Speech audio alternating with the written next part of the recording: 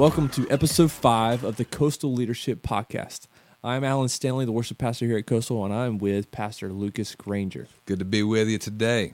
Yeah, so last month we were talking on the topic of success. We talked a little about the tangibles of success and the intangibles. But this week, Lucas, I really need you to define for us what we're really talking about when we say success. Yeah, you know how it is. You look up success on any computer, you can do a little Google search, and there it is right in front of you, about 50 different definitions of what success looks like from about 50 different people, if not more than that. And so the question is, what does it look like for us as a church? And for us, we've just defined it as success is that sweet spot in which we are secure and confident in who we are in Him and the faithfulness to what He has entrusted us. We're secure and confident in who He is, His working in us and through us, and then being faithful to what He has called us to do. We really look at that through the lenses of two different scriptures. The first one is in 2 Timothy chapter 4 and verse 7, and it says this: I have fought the good fight, I have finished the race, I have kept the faith. And I just love this portion of scripture because here it is. Here's Paul writing this letter to his young disciple, writing this to Timothy, and he's saying, listen, I'm at the end of my life, and here's what it sums up to be. I have fought the good fight. I've finished my race. It's his race. He stayed in his lane, and he has kept the faith to the very end. Just this last week, we were hit with some pretty hard news. We heard of the passing of America's pastor, Billy Graham. Yep. We look at Billy Graham and we think, wow, I mean, what a life. What an amazing man of God. And you just know when he walked through those doors, he's got those words, well done, good and faithful servant. He was faithful to the very end. And I think one thing when you look about Billy Graham and you think about all the success that he had and just the millions and millions of people that came to Christ, there's a certain aspect to it that it's not just that so much happened through him, but it's that he can echo what Paul said to his letter here in Timothy. And he says, listen, I fought the good fight, I finished the race, I kept my faith. And I just love that idea. And then so for us, success has to be a long-term goal. It has to be that when we get to the end of our lives, when we get to the end of our race, that we're able to say the exact same thing to those that we're passing the baton to, of saying, hey, the next leg of the race is for yours. We've run ours. Here it is for you, Timothy. We've fought the good fight. We've run our race. Now, the second scripture is this from 2 Corinthians, where Paul is writing this letter back to this church. The church has actually written him and asked him for some recommendations. Why should we even be listening to you, Paul? And he writes this back and he says, listen, the only letter of recommendation that we need is you yourselves. Your lives is the very letter. It's written on our hearts. Everyone can read it and recognize our good works among you. He goes on to say this, clearly you are a letter from Christ showing the result of our ministry among you. The letter is not written with pen and ink, but with the Spirit of the living God. It is carved not on tablets of stone, but it's on human hearts. And then he kind of sums it up with this. We are confident of all of this because of our great trust in God through Christ. You want me to tell you what qualifies me. You yourself is the qualification. Take a look in the mirror. The work that Christ has done, you are an outworking of that. But through all of it, the confidence that we have is Christ's work in us and through us from Christ Jesus. So it just shows that Paul, first of all, there's a faithfulness to what he's been entrusted to do, but then that his ultimate confidence is not just in his work, but in the work that Christ is doing in him and through him.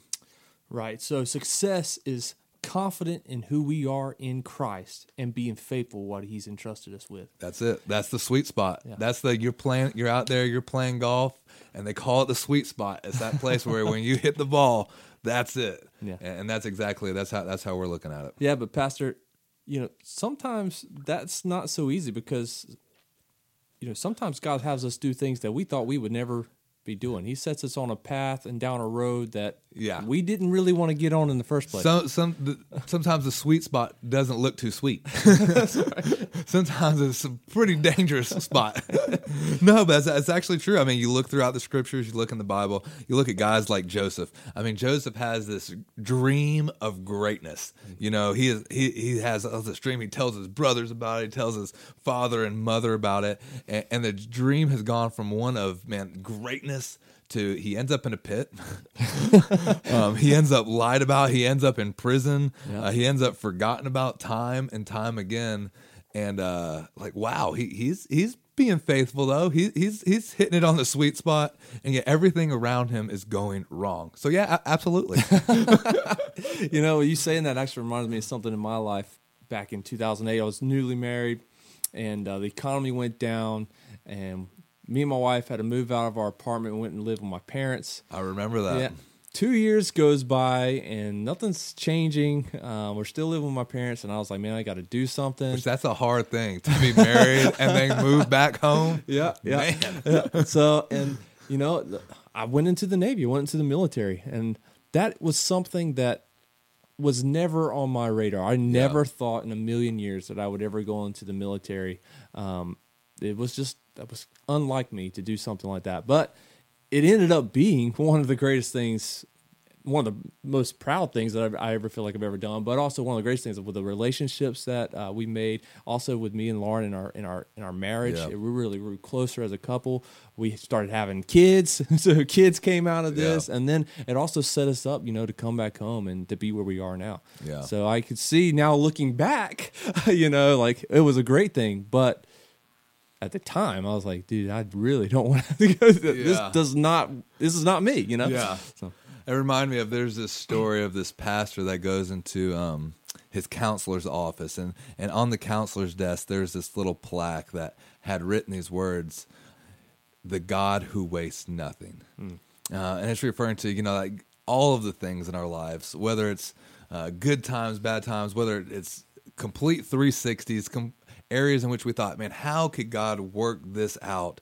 It's the reminder of we have and we serve a God who wastes nothing, that he uses all of those things and ultimately he brings it right back to him. He's kind of like, in a little bit, Mr. Miyagi. You remember that? You remember the Karate Kid? Wax on? And wax off. Exactly. Daniel comes to him, and Daniel has this dream, I want to be a fighter, right? I want to learn how to fight. And what's the first thing Mr. Miyagi does? He makes some paint fences. Yeah, that's right. He washes some cars, and Daniel gets frustrated. He's man, all I've been doing is painting these fences, washing these cars. I wanted to learn how to fight. And then all of a sudden, Mr. Miyagi takes the jab at him, and he's all of these paint moves and washing car moves come into place, and there's this recognition, he was learning this all along. Mm-hmm. And I just think that's exactly how God works in our lives sometimes. Joseph had to go to that pit. He had to go to that prison. There was things that he learned in there that prepared him whenever he was sitting there at the palace. Same thing with you. There was certain things that you had to learn in the Navy to prepare you for where you're at right now. Yeah. Because he's the God who wastes nothing. That's right. You know what? This actually reminds me of a story that you tell about your own self about digging a hole. Oh yeah, I want to share that.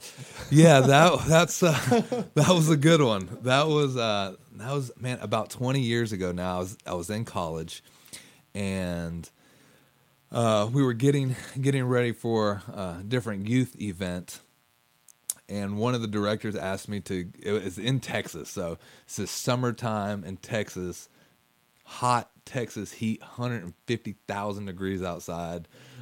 Dry sand, and he asked me to dig this hole. And so I go out there and I dig this hole. I spend all day just sweating and dig this hole probably about 5 feet deep, maybe 3 feet around, just huge hole. It took me all day. Finally get it done, go back to the director and say, hey, I've got it done. He's like, good job. Come back the next day. He looks at me and tells, I need you to go fill in that hole. I'm like, what?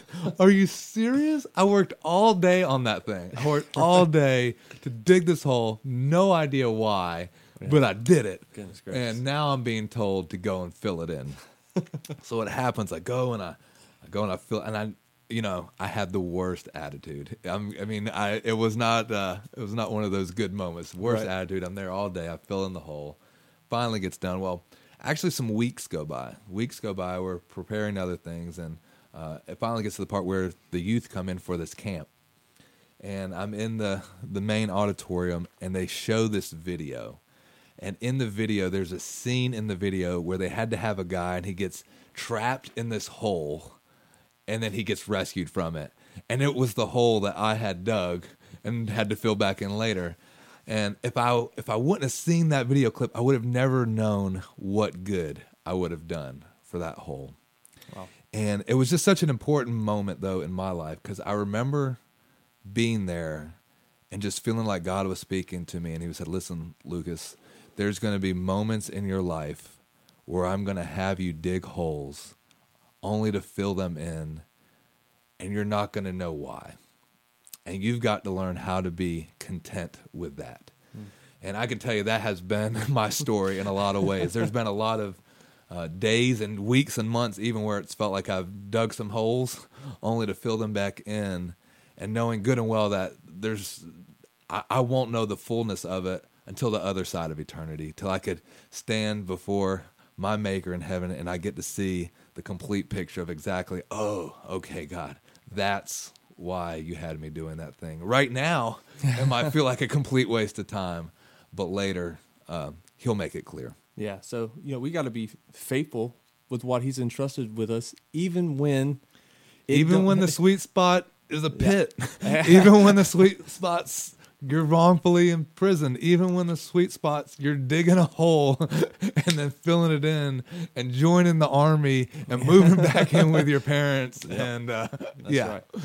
So, Lucas, what is another thing that is essential to success? Yeah, I think another thing that is absolutely essential to success is your character. As we proceed in life and we're on this path, we said this quote last month in the podcast that, we don't want to get to the end of our rope to be pursuing success only to find that we've been climbing the ladder only to get to the wrong building. Right. And one thing that when it comes to the pursuit and the journey, whether we're journeying towards whatever it is that God has for us, there's going to be moments along the line where we could compromise our convictions. We could compromise our convictions oftentimes even for the sake of expediency, to try to get it faster, to try to get things moved quicker, to try to make things happen. And anytime that comes on the heels of having to compromise our convictions or what we know to be right, ultimately that does not lead us to success, but that leads us to failure. Even if it brings us to the top of the building, we'll find that we won't be able to stay there. Right, and we even see this in Jesus' own life whenever he goes out into the wilderness to be tempted by Satan. Yeah, absolutely. Yeah, so here's Jesus. He's at the start. He's at the starting line of really getting ready to start the ministry. He's out there. He's fasting, and here is Satan just tempting him with everything. Hey, you're hungry. Turn this rock into some bread. Hey, let me stand you on this mountaintop. Look at all of these kingdoms. All of this could be yours if you just worship me. If you just break, and Jesus has to set him straight. Like, no, hold on. You must worship the Lord only. It's like, yeah, the very thing I want to do is I want to bring my kingdom to come and reign down here on earth, but I'm not going to do it at the expense of worshiping you. No, because I have to stay true to what is true. Right. It reminds me also, too, of a quote that says, your gifts will make room for you, give you a place at the table, but your character, that's what's going to keep you there. Yeah, it's absolutely true. Your gifts will make room for you. They'll provide a place for you at the table. We've seen this time and time again, that people that are super talented, man, they're gifted. They have talented. It brings them to a spotlight place. It brings them to a place where there's recognition. There's all types of things, but they just don't have the character to maintain that. And it's not long before, man, there's been a fall, there's been some type of sin issue or whatever it might be, and they were really just relying on their talent and not their character.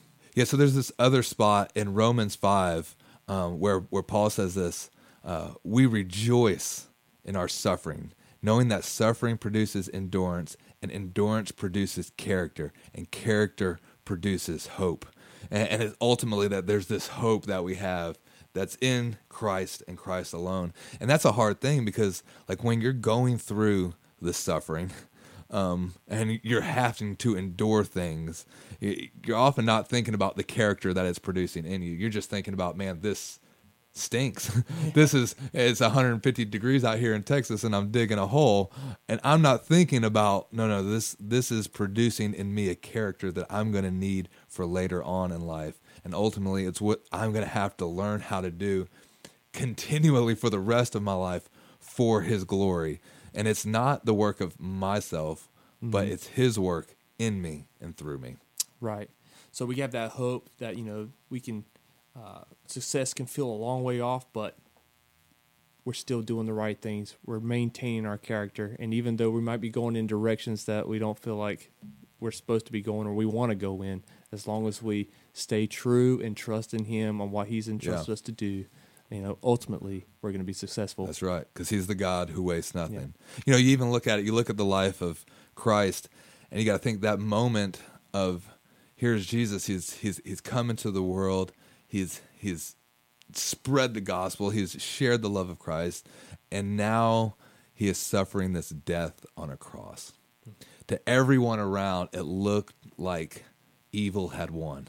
It looked like, man, he has completely failed. Man, we thought that he was the one, and then they buried him and put him in the grave. Right. And I think about those moments in between death and resurrection of just how the world must have felt.